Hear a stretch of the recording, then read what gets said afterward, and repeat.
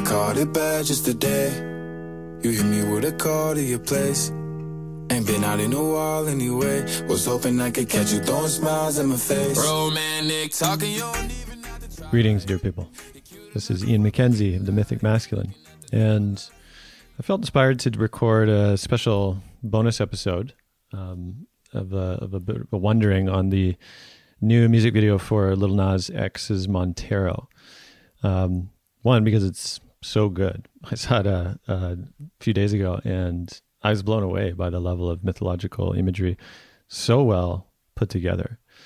And when I shared it on Instagram and just said how genius it was, I had a friend actually ask me, why I thought that. And rather than type, a long response on Instagram, I thought I'd talk it out and offer my take on why I think it's actually phenomenal, mimetic Mindbomb in this time particularly.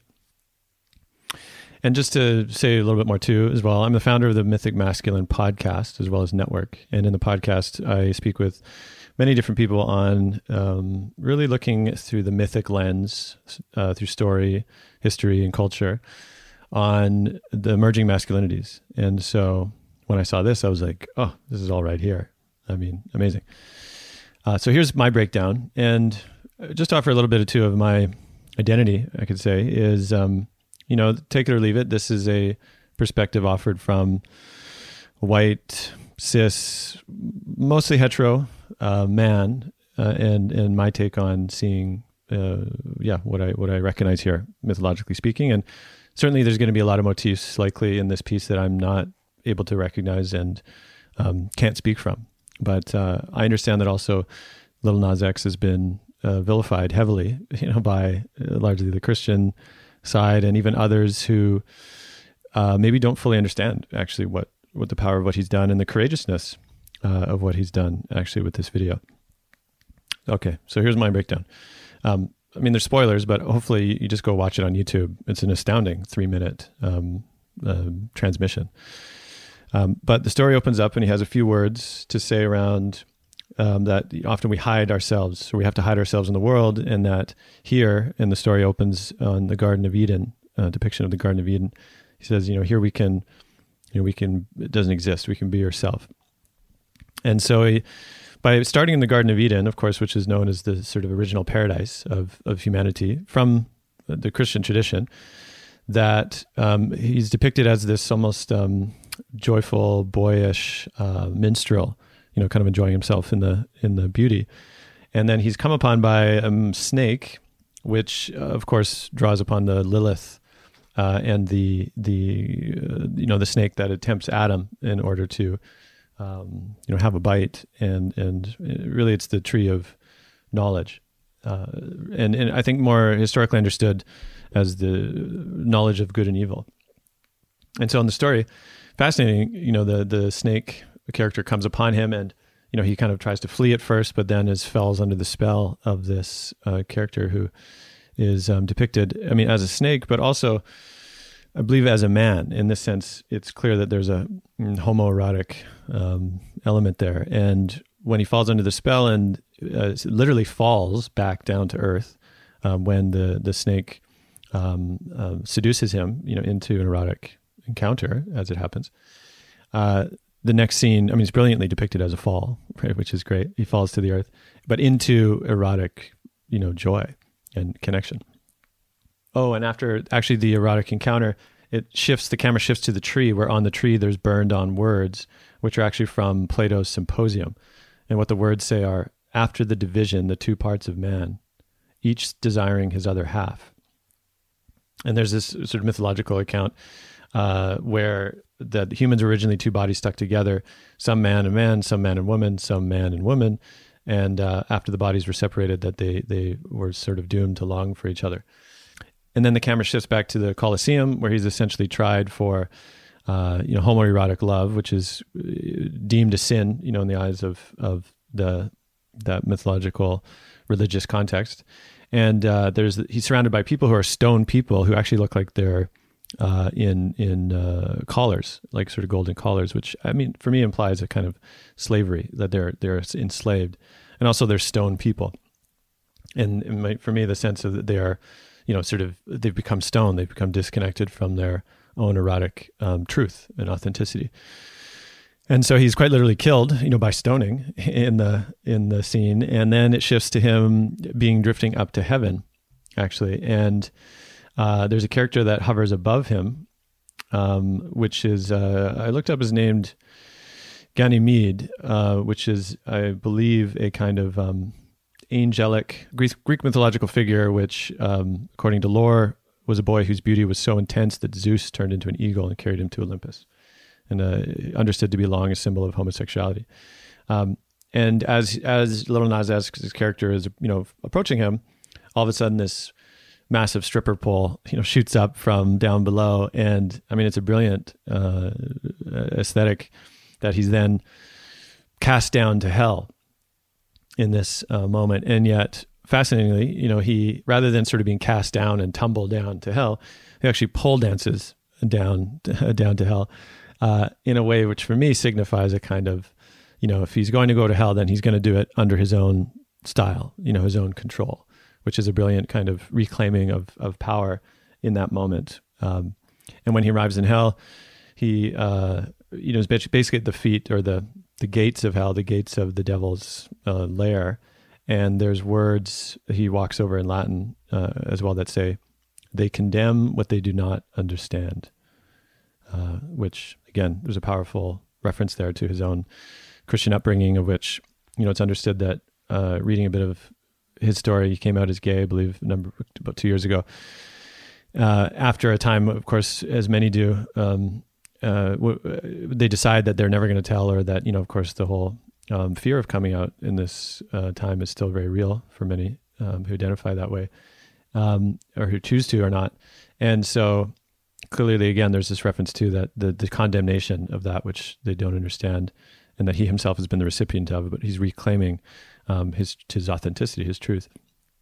And then, of course, there's a famous scene where he gives a lap dance to the devil in a powerfully articulated, powerfully expressed scene, which, again, is really interesting because in some sense, he sort of fully owns the underworld, the erotic underworld in this scene. The lap dance is certainly an expression of power and seduction.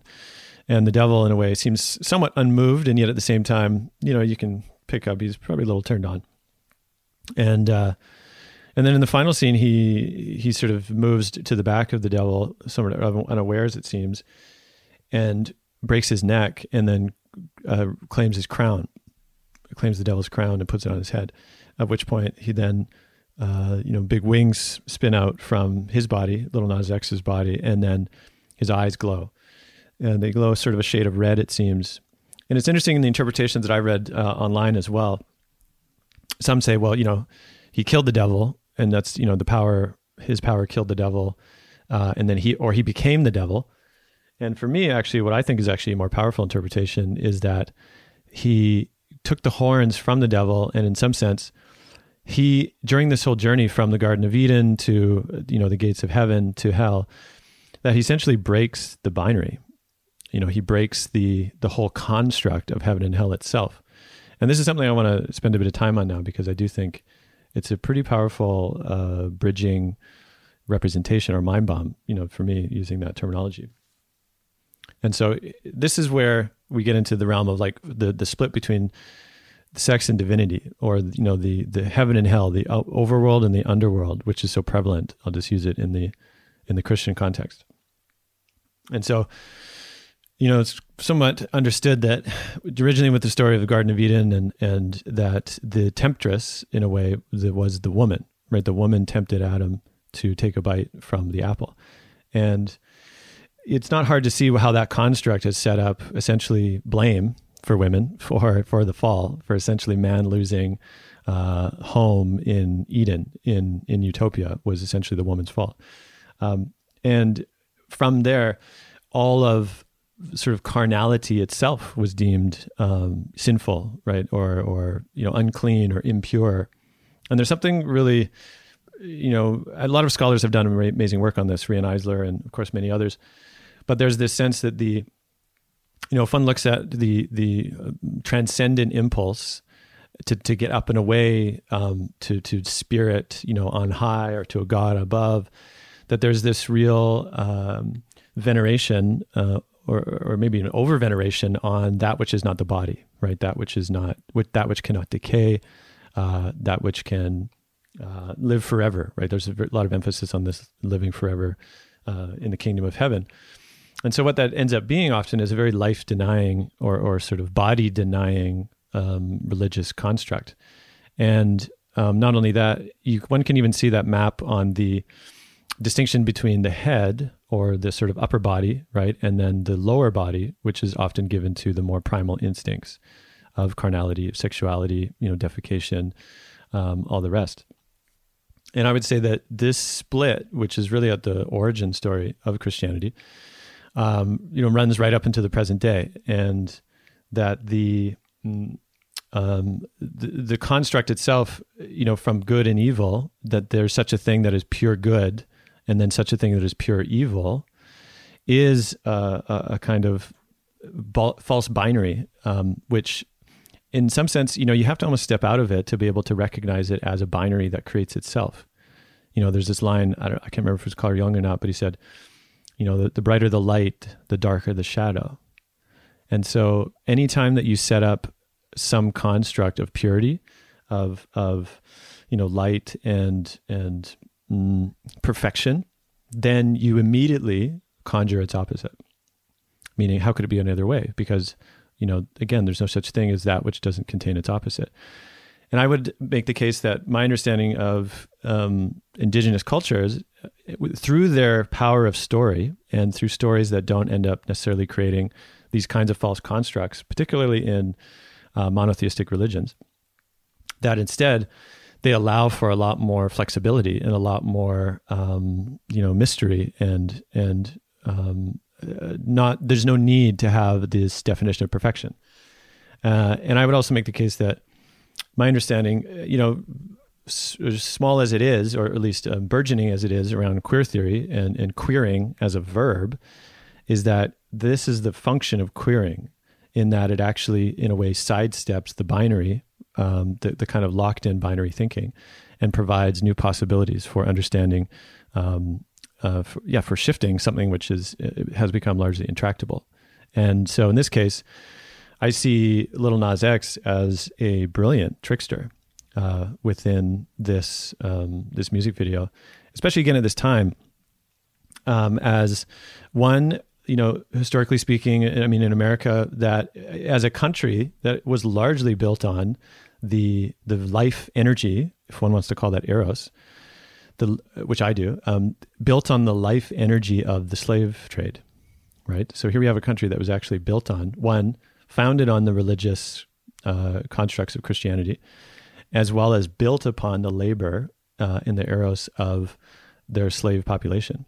And I would make the case too that the culture as a whole has been largely suppressed in its integration of eros in ways that aren't, commodified or toxified and all the rest.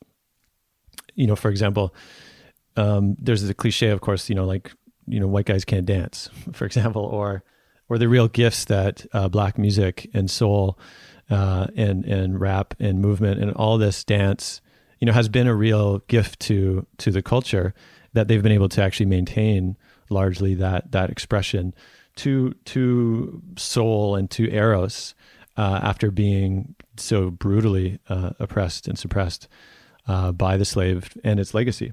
By the slave trade and its legacy in that culture. And so this is also why, for example, that here is, in this particular culture, a young black gay man is able to offer this up and essentially queer this construct in such a powerful way. It's phenomenal. And so, again, I wanted to offer this up as really like a sort of deep mythical reclamation and reprogramming that, again, if you can't see it, then you might totally misunderstand it. And I think a lot of people have, of course. And for those as well, saying, well, kids shouldn't see this.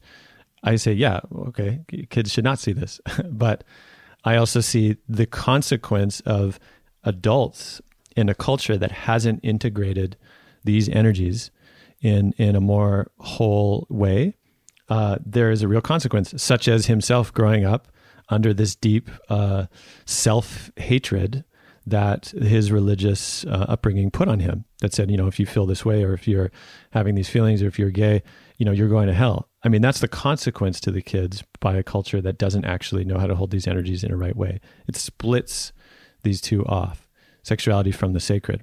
And so this, incredibly catchy track, I will add, as well as the powerful iconography in the video, is trying to actually bring us back into a sense of wholeness. And so I just say, wow, hats off, and incredible. Anyway, if you want to hear a little more about what I talk about on the Mythic Masculine, check it out at mythicmasculine.com, as well as any of the podcast platforms. You can look up the same title, The Mythic Masculine, and tune in to the other conversations I have there. Okay. Thanks for listening.